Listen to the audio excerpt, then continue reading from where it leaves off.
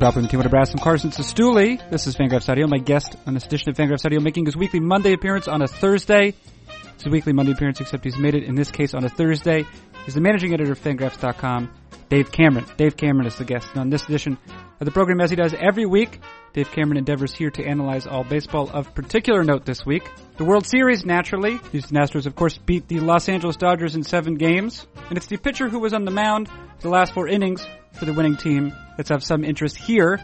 Charlie Morton threw 4 innings, allowing just a single run, frequently hitting 99 miles per hour with his fastball and throwing a curveball that was most often unhittable. It's a departure from the pitcher he has been for most of his career, pitcher who sat in the low 90s and who lacked any sort of sufficient pitch to deal with left-handers. Even in his early 30s, Charlie Morton has undergone a striking transformation. And the question is, if Charlie Morton could do this, is it possible that just any player, really any person happening to walk by Minute Maid Park, can become an elite ball player? The answer, of course, is no, but what I asked Dave Cameron is, what conditions are necessary? What conditions must be present for a player to transform from something more mediocre to something more elite? Dave Cameron comments on that at some length. Also, how the Astros have changed the way in which they share information with players. Perhaps less of a top-down and more of a collaborative approach. Also, Dave Roberts and managerial courage. A couple times during the World Series, Dave Roberts took out Rich Hill, and one time was booed by his own fans for doing so. I asked Dave Cameron about the difficulties for a manager of making unpopular but also logically sound decisions.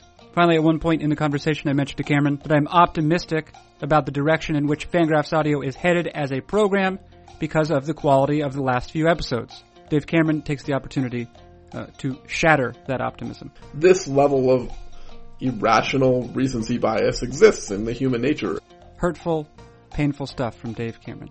Conversation with him in one moment. But first, it is both my privilege and also my professional obligation to remind everyone that Fangraphs memberships exist for a reasonable sum. Readers of Fangraphs.com could support the excellent work that appears at that site, and for a slightly less reasonable sum, those same readers can also acquire an ad-free membership, which allows one to browse Fangraphs.com without the burden of banner ads, both facilitating faster loading speeds and also liberating one from the distortive effects of advertising. Fangraphs membership and ad-free membership available only at Fangraphs.com, naturally.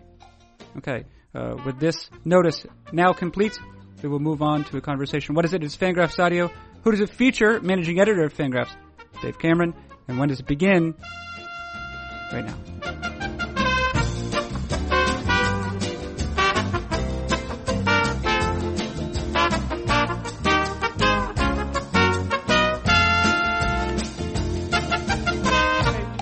Hey, you know how what I will frequently do is to begin the podcast by I suppose presenting to you a scenario or idea from real life and ask you what that is like in baseball? Yeah. Well, I have no intention of doing that today because I have some questions about the playoffs. That's good to hear. Okay. See, you wrote for today about Charlie Morton. Yeah. Who, of course, was excellent throughout. How much the of his outing did you see last night before sleep overcame you? Well, I don't know how long did I stay in the chat through his? Oh, that's why I don't remember when you left. Neither do I. It's all a blur. Dave, do you remember watching Charlie Morton pitch last night? Yes, I do. Yeah. Okay. All right. And of course I watched. I read your post today, and I saw the clips, the relevant clips. I think I saw when the bat shattered, with Corey Seager's bat shattered. Okay, that would have been the 7th inning or the end of the 6th. Yeah. I think I stayed into the bottom of the 7th, maybe. Yeah, that sounds right, probably. Yeah, I think that was right. I mean, my intention was to stay for the middle innings, but we were having too important a discussion about potatoes. Kennebec potatoes. Kennebec potatoes. Yeah, you have to understand. I feel a certain amount of pride with regard to Kennebec potatoes because I live within a mile of the Kennebec River, and so to grow Kennebec potatoes, to eat them, to know that they are popular. Not simply domestically, but also abroad, brings me a great deal of. I derive pleasure from it, even though I have no. I was not responsible for helping to cultivate the Kennebec potato. It's. I live within a mile of the Deschutes River, and Deschutes Brewery is responsible for putting their beer all over the place. So it's basically the same.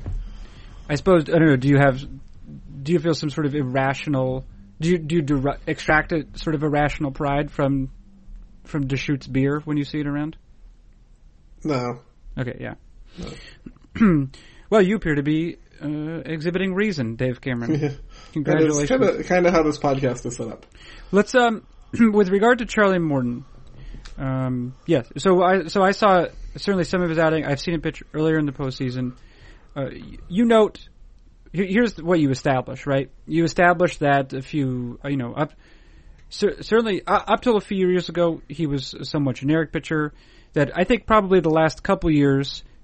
Last year he threw like 10 innings. So up until this year, he was a pretty generic pitcher. He underwent a couple of different sort of transformations along the way. There's been an evolution of Charlie Morton.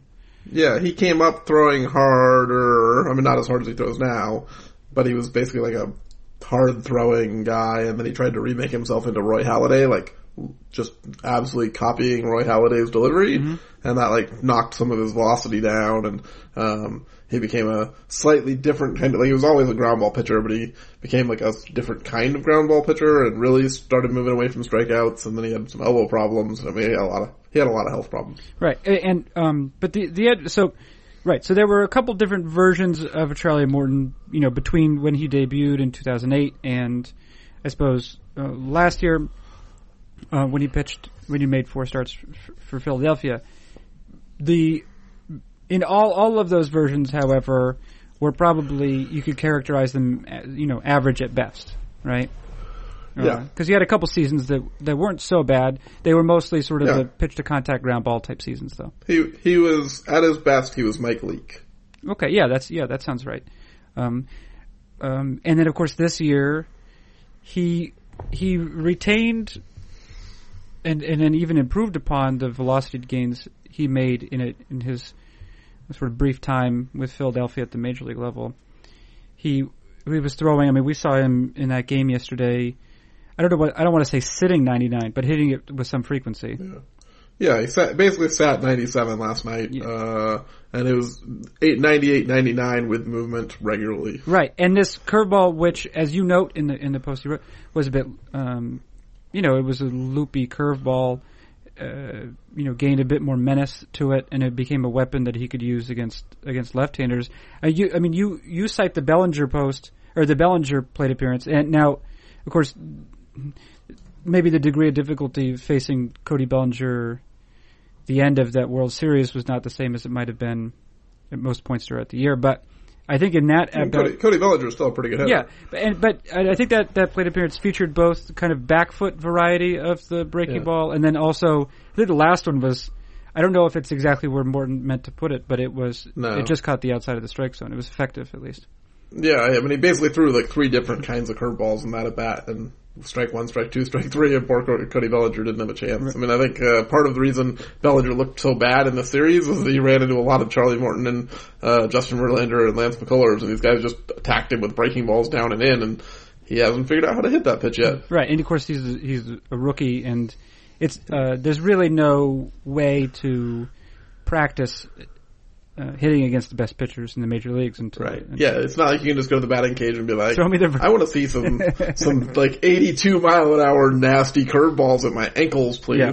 So here's the thing, though.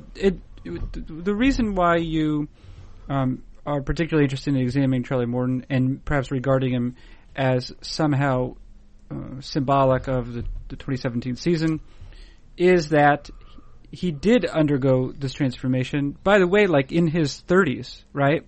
Yeah, right. He's 32. Yeah, well, this was he's openly talking about retiring next year. He's actually he's going to turn 34 in like a week.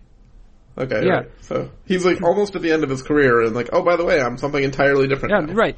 And the point you make is that he's an extreme case, but he's not the only such case of a player essentially transforming completely in a very short amount of time. And I think in a way that is unprecedented, at least in our lifetimes. I mean, we're both. Yeah, I mean, when I was watching in the 9th inning last night, when the second to last hitter was Chris Taylor, and I was like, this is basically 2017 in a nutshell, right? Like, it's the final game, Game 7, winner take all, two of the best teams in baseball, maybe the two best, depending on what you feel about the Indians, but at least two of the three best teams in baseball this year, and, you know, season on the line, it's Charlie Morton and Chris Taylor, Like, who would have, like, you could have gotten $20 million on a dollar bet. Some bet preseason. Like, just like, this is going to be the World Series matchup, and, you know, and it's not like we're going to have, like, you know, they're going to run out of players. It's going to be the 17th inning. You'd think, like, if Charlie Morton and Chris Taylor are facing each other in the World Series,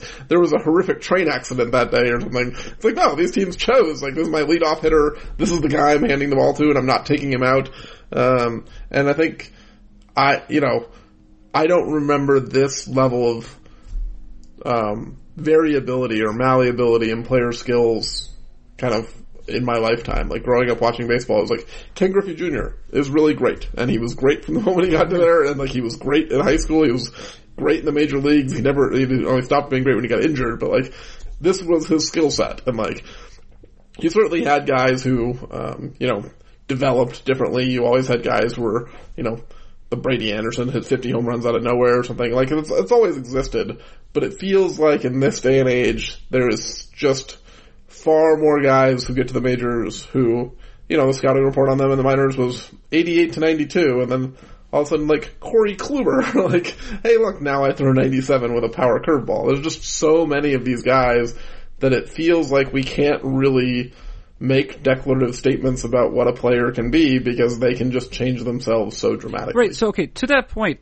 and I think I don't think it would be wrong to say, right, that both the Houston Astros and the Los Angeles Dodgers were probably among the better teams at using information to help players transform themselves? Yeah, I mean, these are the two most data-driven teams in baseball. So what is... So the thing is, like, if they could just... The sense one has is that they could just acquire a player, a human body, and then make him great. But I mean, I assume that's not true either. So what is the reality in between those poles? Between, as you say, you see a player when he's an amateur, you have a decent notion of what the trajectory will be, the rise to his peak, the decline phase. You kind of can see it. But what you're saying is, you're like, this is in a way that we haven't seen before. This is complicating the idea of peak performance, etc. Yeah, I mean, I don't want to, I tried in the post not to talk about too much like the Astros did this, because Charlie Morton found velocity, like, a big spike before he got to Houston, and, it's possible he would have done this anywhere. Like, we don't know Brett Strom is a very well-regarded pitching coach who's done some excellent work, both in St. Louis before and now in Houston. So, I'm assuming Brett Strom had a hand in this, but I wanted to say, like, the Astros fixed Charlie Morton. I think, we want to give credit to the player for putting in the effort, and, potentially Morton would have done this anywhere, and it's not like the Astros fixed everyone, right? Like, if they could fix someone, they would have magically fixed Ken Giles 3 weeks ago and be like, hey, look, our good closer can get people out now. But I do think that, we're at a point where players have bought into different kinds of instruments of learning that they haven't necessarily had access to or didn't accept previously. And so I think, even something like Driveline Baseball, right, who... Kyle's shown that he can... That's Kyle Boddy, who's Kyle Boddy, yeah. He has shown that he can add velocity. If you go through his training program, for better or worse, there might be trade-offs, there might have, potential command issues, you might have injury issues, who knows? We don't know what the long-term prognosis of weighted ball programs is over 30 years, but Kyle's at least shown that he can help you throw harder, right? So you have guys who throw 87, and then they go do some kind of weighted ball work, and now they throw 94, and like, you can dramatically change what we used to think of an inherent talent level, right? Like, this is who this guy is. That's not really true anymore. And now with data, Charlie Morton, everyone kind of knew he had a high spin curveball, but it wasn't any good against left-handed batters. Apparently, Morton or the Astros or both figured out, hey, look, you already have the tool, you have the physical ability to spin a curveball in a way that most pitchers don't have. Here's how you turn that into outs. And so I think, with some of the data, with the tools, technology, in the player's case, it's probably more technology. Like, you know, you can talk to some guys about spin rate, but like a lot of them don't care. But if you can actually like show them on video and say, look, here's how this pitch works, and like, kind of speak their language, you have a better chance of getting them to buy in. And I think we are seeing now that there's so much technology and so much data available to these players that they're no longer just saying, well, you know, I was born with 95 or I was born with 92 and this is who I am. But there's some aspiration towards, yeah, I'm Jose Altuve, I'm 5'4", who cares? I'm going to hit 25 bombs anyway. Right. So here's the question I have. Now, as you note, the sort of, when analytics became first integrated in sort of a serious way in front offices, it was employed mostly to identify, and these are roughly your words, to identify players who were undervalued by the market, right? Right. Yeah. It was a tool for the general manager, basically. Right. And now, as you note, it goes beyond that. First of all, it can benefit players, as you know, with a player like Marner. I mean, there are a number of examples. Players can directly benefit from it. And it also would probably help teams to identify players who have a certain set of tools or skills that if coordinated somehow in a different way, might bring about positive results. I guess the thing is, what are the necessary conditions?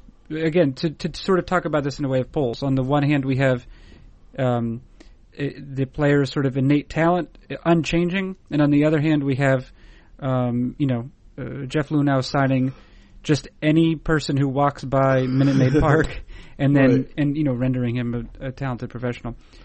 What are the necessary conditions? I think you got at one aspect of it with regard to identifying the spin rate with Charlie Morton. What are some raw material that would eventually lead to something better? Yeah, I mean, I think, so like, I mentioned Chris Taylor was the guy who hit against Charlie Morton last night. I think Chris Taylor in the minor leagues was a low power, high contact, good defensive shortstop. That was his ticket to the big leagues, is this guy can play shortstop at the big league level. He'll draw some walks. He's not going to strike out too many guys. This is kind of like your classic, fringy starting shortstop / utility guy profile. And now Chris Taylor is the starting outfielder who is kind of a power first, line drive, hard hitting outfielder with, his defense in center is okay, but he's certainly not like in the lineup for his glove work. So he's become like a dramatically different player than he was a couple of years ago when the Dodgers acquired him. And it's like, how did they turn a slap hitting utility infielder into a line drive hitting outfielder? Perhaps if you look at it and say, okay, this guy who's making contact, in order to make contact, he is probably sacrificing some power.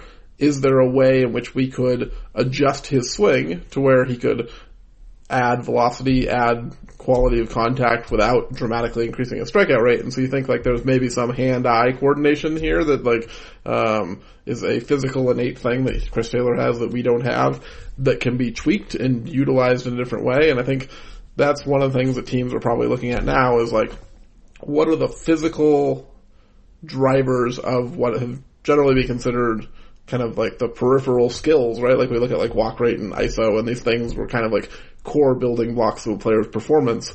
But now if you look at it and say like, what are the things that lead to a player's walk rate and ISO, and what physical skills can we identify and say maybe this guy hasn't yet tapped into power that he could have otherwise, because we're not in the front offices and we don't have the data that they have, and we don't have, I think the thing about the last statistical revolution was that the teams and the people on the outside, like Bill James and Rob Neyer and the guys doing this kind of work 20 years ago, were all doing kind of the same thing. Now the public is not doing at all the same thing as what the teams are doing.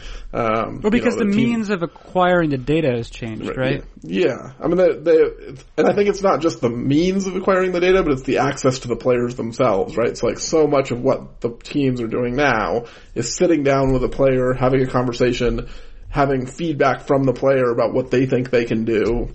Be like, hey, Charlie Morton, do you think you could throw harder? Like, I can't just go talk to Charlie Morton about,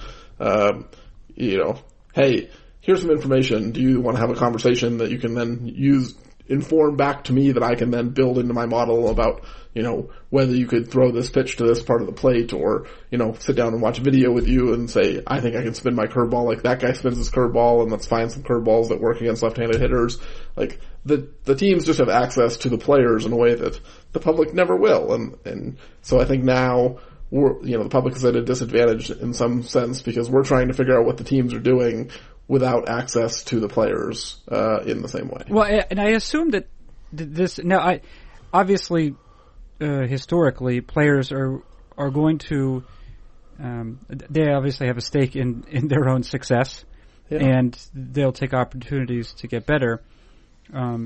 But if you're discussing perhaps strategies that are somewhat unprecedented, there might be an unwillingness to participate, right? To change, especially if a guy has had some success. I think that it brings to mind, not that it entirely worked out in the World Series, but the willingness that Yu Darvish, who, by all accounts has been fantastic since he debuted in the United States, his willingness to listen to and I guess execute some adjustments after arriving at the Dodgers. That might be an example of a kind of willingness that's a necessary condition to making these changes.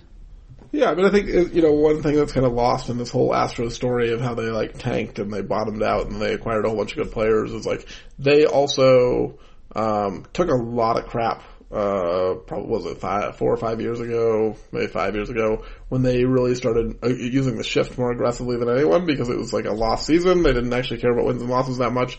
They were basically just going to experiment and, see what happened if you just moved your players all over the place in really unusual ways, and the players hated it, right? The coach, it actually led to change in managers at one point because there was so much pushback and friction between the front office and the coaching staff, and there were so many stories that came out about how the players just hated Jeff Luhnow and his staff, and I think Luhnow's even admitted they didn't really get buy-in from the players first. They just kind of treated them like pawns on a chessboard, and it wasn't really the right way to go about trying to push data to the players, and they had to adjust their way of doing it, and now obviously it works significantly better. But the Astros were one of the first teams who were just basically we're just going to push data down to you and dictate to you, how you're going to change the way you've always played baseball because we know better than you do. And that didn't come across very well. But so one of the probably major structural changes that the Astros had to make was in how they presented the data to their players in order to not say hey, Charlie Morton, you suck at throwing curveballs to left-handers. We're going to teach you how to do it. But approaching him in a way that would be hey, do you want to dramatically change who you are as a pitcher at age 33? Because we think here's a way for you to become awesome. And so obviously at some point along the way, they've, along with a lot of other teams, figured out how to get their players not just to listen to them, but to be interested in making these dramatic changes to their skill sets. And I think that's opened the door now where you have players who don't necessarily see data from the front office as evil or something to be resisted, but now you have players seeking it out and saying, okay, I was a pitch to contact fifth starter. Mm-hmm. How can I become the guy throwing 99 to close out the World Series? Do you think that perhaps more than ever that sort of, and I think that Travis Sawchik has written about this to some degree, that curiosity is a tool? Yeah. You think so? Yeah? For sure. Yeah? Yeah. I mean, I think there's players in baseball who you look at who have, really good physical gifts who never became better than they were when they were 21. And not that we know exactly how aptitude and learning and work ethic and all that works, but it's at least fairly easy to generalize and be if that guy would just learn to lay off a curveball, look what he could have become. And now, we don't actually know the physical response that his eyes go through when he sees the spin of a curveball. Maybe he just physically can't lay off a curveball. But I do think there has to be some level of difference in curiosity or determination or willingness to become something different. And,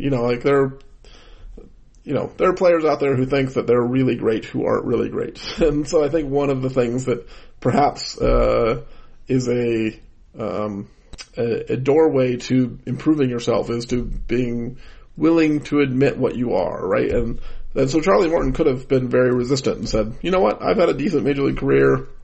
I've thrown, a couple hundred innings, a couple times with, ERAs in the threes. I get ground balls. I pitch at the bottom of the zone. I've done what my coaches have always taught me to do. I throw strikes. He could repeat the Bull Durham line about strikeouts being fascist and just be like, that's not how baseball is supposed to be played. But at some point along the line, he was like, maybe I could be better than I am. And whether it was him or a coach who got in his ear or whatever the process was, Charlie Morton was willing to say, maybe I can be better if I make these changes. And I think, it feels like, I can't prove this because I haven't interviewed every player in baseball for the last 30 years, but it feels like players are now more willing to make drastic changes to their skill sets in order to improve themselves, and the tools are available to help them do so. Okay. I want to ask you another question sort of occurred to me because of these playoffs. And I suppose I would phrase it vaguely as the hot hand, although I don't mean it as specifically as I think. Was it Rob Arthur who's done work on the hot hand over at 538? Yeah. And I think typically he's talking about pitchers, isn't he? Yeah. Okay. Yeah. I don't necessarily mean it as specifically as that. I suppose it could just be the influence of recent performance, right? I don't know if it's recency bias or not. There did seem to be. I think it's probably pretty safe to say, right, that Dave Roberts and AJ Hinch represent two of the more reasonable managers in the league. Yeah. Even they seem to show preference for recent performance, and I assume that there are situations where that makes a lot of sense, and there are other situations where it might amount to little more than superstition. But for example, obviously there was a tendency from on both parties to ride certain pitchers in relief. Like Brandon Morrow was one example, right? Even though the fact that he was very tired, or it seemed to be very tired, he'd been used in almost every game during the postseason. Dave Roberts kept going back to him. He was certainly one example. And then of course there was Ken Giles was he was technically on the Astros World Series roster. Yeah, after Game 3 he basically was. Right. Or Game 4. Right, he wasn't used. There was also situations like the Dave Roberts' decision to use Austin Barnes almost exclusively throughout the playoffs. I don't know how much. Yeah, yes, Buddy Grandal didn't get a single start. He didn't get a single start, right? But I think that he got over 50% of the starts during the regular season, right? Oh yeah, he was like the 70% catcher guy. And Barnes was a backup and played a little more than most backups, but part of that was him. He could play the infield, or Barnes was basically the backup catcher all year, and then just when it got to October, they flipped him. Right. So, right. And of course, and this was the team, the Dodgers, which, with the exception of a striking and somewhat strange spell of losing, at the beginning of September or whatever, they were one of the, outside of that, they were one of the best clubs of all time. So I guess I'm curious to what degree it makes sense for a manager to trust those players that have been quite good recently, and in what other situations it makes sense to sort of expand usage even in games that are as essential to winning a championship as those in the World Series. Yeah, I mean, I think, while on-field decision-making has advanced dramatically, there is still, and probably always will be, a human instinct to avoid criticism, right? It's I was amazed and impressed by Dave Roberts' willingness to take Rich Hill out of the game in Game 6, with 60 pitches, with 1 out to go in the 5th inning, just because here comes the top of the order the third time around. He got crucified for doing this the first time in Game 2, and obviously their bullpen was tired in part because their starters weren't going deep in the games because Rich Hill kept getting pulled while he was pitching well after 4 innings. Roberts actually got booed by his home crowd in Game 6 of the World Series, which I'd never seen before. Usually when a home crowd is booing their team, it's when they're the Phillies or the Padres or something. This is a 104 win team who's, 2 wins away from winning a championship, and the crowd boos the guy. It's just, that kind of courage as conviction was something that we hadn't seen before, or seen much of. And they won that game, by the way. And they did win a game, right? The bullpen was fantastic. And for all the talk of you can't run a bullpen this way, from the moment that Rich Hill was removed, the Dodger bullpen didn't give up another run the entire series. Morrow, Jansen, and Kenta Maeda were awesome in Game 6, and then Kershaw and Alex Wood, Morrow and Jansen were really good in Game 7, and Yu Darvish was the one who gave up all the runs yesterday. So, for all the talk about, Roberts ran his bullpen into exhaustion and it would catch up at the end of the series, it didn't catch up with him at the end of the series, and he was kind of vindicated in a sense, except for the fact that his team lost the series. But now I think, there's always going to be that, desire to not get criticized, right? And so if KJ Hinch had put Ken Giles on the mound and he blew another game, Hinch would have been vilified because the incorrect human belief is that recent performance is the strongest predictor of what a player is going to do in the postseason. And people, there's still people, today talking about how, or in the chat last night talking about how Yu Darvish shouldn't have started the game. The Dodgers should have gone with Clayton Kershaw on 2 days rest because apparently Yu Darvish is now a bad pitcher. It doesn't matter that Yu Darvish has been a top 15 starter since he got to the big leagues. It was really good even after he got to Los Angeles, was excellent in the first 2 rounds of the playoffs. He had one bad start in Game 3 and people were like, wow, you shouldn't trust Yu Darvish anymore. This level of irrational recency bias exists in the human nature, and it's, I think, very difficult for even the most reasonable, understanding baseball manager to not feel that and to not want to be criticized by that if he goes against that. So, I think Roberts pulling Hill was the most impressive kind of anti-recency bias, it just kind of going against what the expectation that he would, how he would manage. But in the end, I think both Hinch, Roberts, and every manager in baseball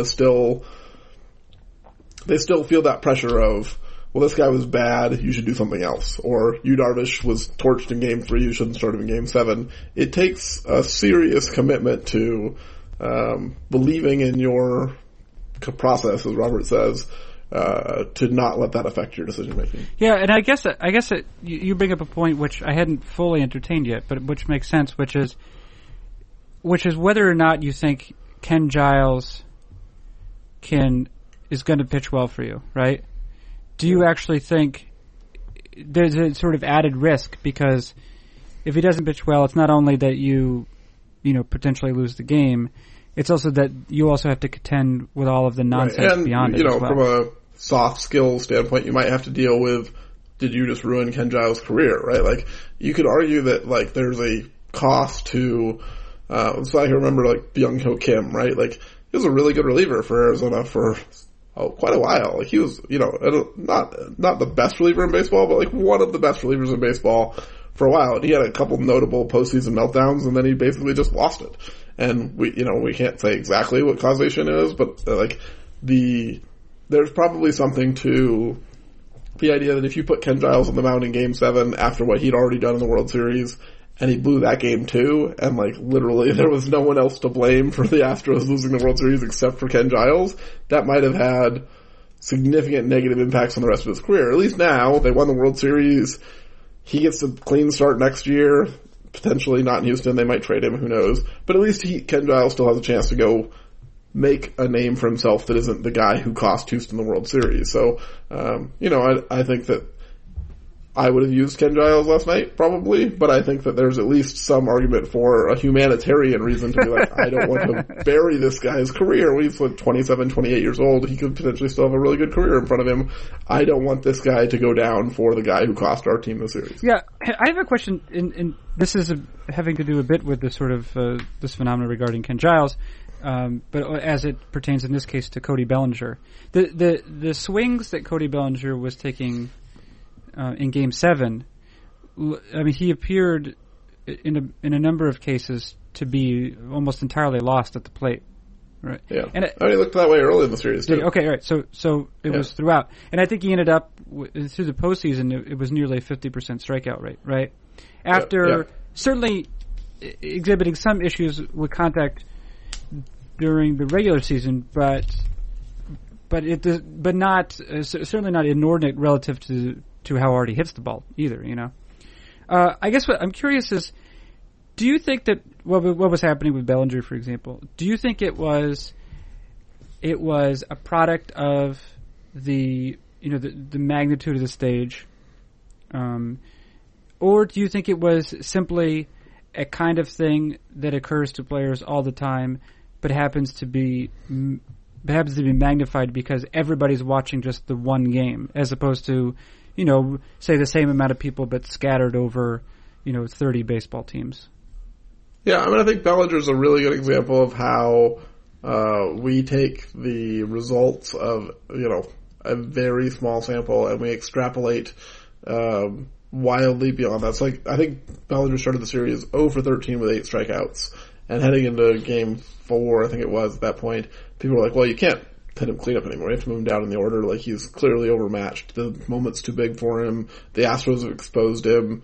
You can't count on this guy. You should, potentially even bench him. There are people who were suggesting in the chat last night that Cody Bellinger be removed from the game, because he looked so terrible. And then Cody Bellinger went on to hit 2 doubles and a home run and basically fix himself in games 5 and 6, 4, 5 and 6, whatever it was the series in Houston. Cody Bellinger was really good. And he was one of the main parts of why the Dodgers offense started working. And then, game 7, Cody Bellinger looked lost again, right? So there were multiple narratives going on within the 7-day stretch of Cody Bellinger of this guy's broken, the Astros have figured him out. Oh, wait a minute, he's redeemed himself, he's changed his swing. This is the maturation of a young player where you're seeing the blossoming of a superstar. I think, I saw Alex Rodriguez and David Ortiz and, Frank Thomas talking after one game about how for a 22-year-old to be able to make this adjustment, what this says about him as a player. And then the adjustment immediately stopped working again. And so I think, when you kind of look at the arc of what we thought about what Cody Bellinger was during the series, it should remind us that we just don't know what we're talking about. All we're really saying is you struck out some, you have the kind of swing that looks bad when you swing and miss because you take this huge cut, and a lot of times you're not even all that close to it when you're swinging over a ball, especially a breaking ball down and in. It looks easy on TV to just be stop swinging your curveballs down and in, but if it was that easy, we would all be in the big leagues, and guys that threw curveballs would suck. So I think Bellinger to me is a good example of the fact that almost every postseason narrative you're told is garbage. I would declare, as I frequently do, I would mitigate that sort of sentiment. I would say not garbage necessarily, but lacks merit. Lacks objective reasoning or evidence seems more for polite, why you should believe it. It's a story that someone wants to tell you to make the product they are selling you more entertaining. Let me ask you one final thing. By way bit of previewing, obviously, a number of our conversations to follow after this one will concern free agents and trades and that sort of thing. We are now in the midst of crowdsourcing free agent contracts for the offseason. I think you're going to have your free agent, your top 50 or 75. I don't know how many you're going to do. Do you know how many you're going to do? No.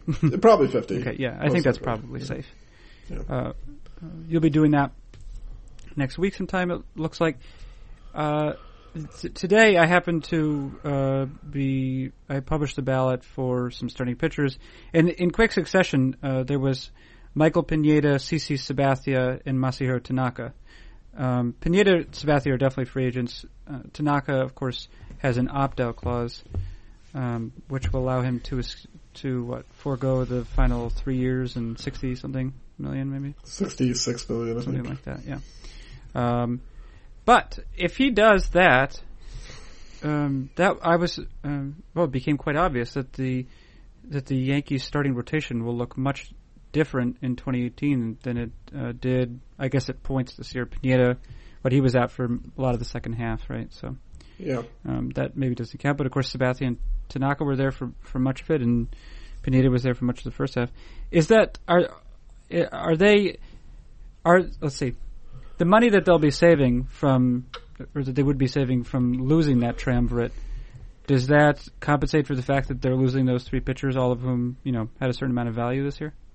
Yeah, pretty much. I mean, like, assuming that they reallocate even most of the money that they spent on those guys, they might not reallocate all of it because they're trying to get on the luxury tax. But if you say, okay, we paid those three guys got like $50 million between them this year, roughly might have been $55 million. If they spend $40 million of that, you can get probably the same amount of value you got. Because Tanaka actually wasn't that great this year. He was better in the postseason, but in the regular season he had a home run problem. There was a lot of talk that he wasn't going to use the opt-out up until his postseason dominance because he just wasn't very good this year, at least in terms of results. His peripherals were fine, but he developed a home run problem that, cost his team some games. And so, if they say, look, we're going to let Tanaka leave, they would have enough money just by letting that trio leave and reallocating the money to sign Yu Darvish and another pitcher. And despite Yu Darvish's down World Series performance, Yu Darvish is still the best pitcher on the market. They could go restock their rotation very easily with the money that they're saving from letting Sabathia and Tanaka walk, or they could just re-sign them both because they're the Yankees and they can do that kind of thing. Well, Tanaka's not there, and the other two aren't either. I guess it's Severino, Gray, and then... Yeah, Jordan Montgomery is still around. Yeah. All right. Yeah. And Jordan Montgomery. They're gonna have a 3-man rotation. Chad Green. Well, Chad Green could get stretched back out. I mean, they have like some upper level pieces, but they don't necessarily have guys that you'd say like, oh yeah, we want this guy pitching in a playoff series. Like even Jordan Montgomery is not necessarily a guy you want to slot into your playoff rotation next year. So realistically, they probably want to go get 2 arms and have Montgomery as their number 5, so they can say, look, if everyone's healthy going into next year, our playoff rotation could be Gray, Severino, and these 2 outside acquirees, and then we'd have Montgomery either like to flex to the bullpen or to be a 4th starter if someone gets hurt or something. But yeah, I would expect the Yankees to acquire a couple of pitchers this winter. I didn't ask a question with players who seem like they're going to receive a qualifying offer, or there's a 50-50 chance, or something slightly less than a 50-50 chance. I will say, do you think this player will receive a qualifying offer? I didn't ask that question of CC Sabathia. Is that all right? Do you think is there any chance he's going to receive a qualifying offer? Yeah, I think he probably will. I mean, I think the qualifying offer this year, I think it's 17-6. 17-4. Yeah, 17-4. 17-4. I think the Yankees would take Sabathia back at 1 year, $17 million. Like, someone asked me in the chat a couple weeks ago, or maybe last week, what I thought Sabathia would get, and I estimated 2 years and $30 million because it's close to what John Leckie got $232 a couple years ago. Is like a similar kind of back-end older starter at the end of his career who throws strikes and can eat innings but isn't necessarily going to be an ace. And I think Sabathia, with his postseason performance, probably reminded some people that he's not done yet. He's still got some life left in him. So if you're choosing between 117 and 230, I think you take 117 if you're the team. Well, I didn't ask it, Cameron. Yeah, that's right. You always screw up the crowdsourcing in some way. Yeah, well, that would be the most minor error that I've made in some years. We really don't know. I guess we can remove what? We can remove Justin Upton from the list at this point. Yeah, he's no longer a free agent. He's on an extension that basically isn't it very similar to his current deal, except it's just another... They added $18 million to the end of his deal. Like, here's a 118 to the back end, here you go. And then they redistributed the money a little bit, but... Okay.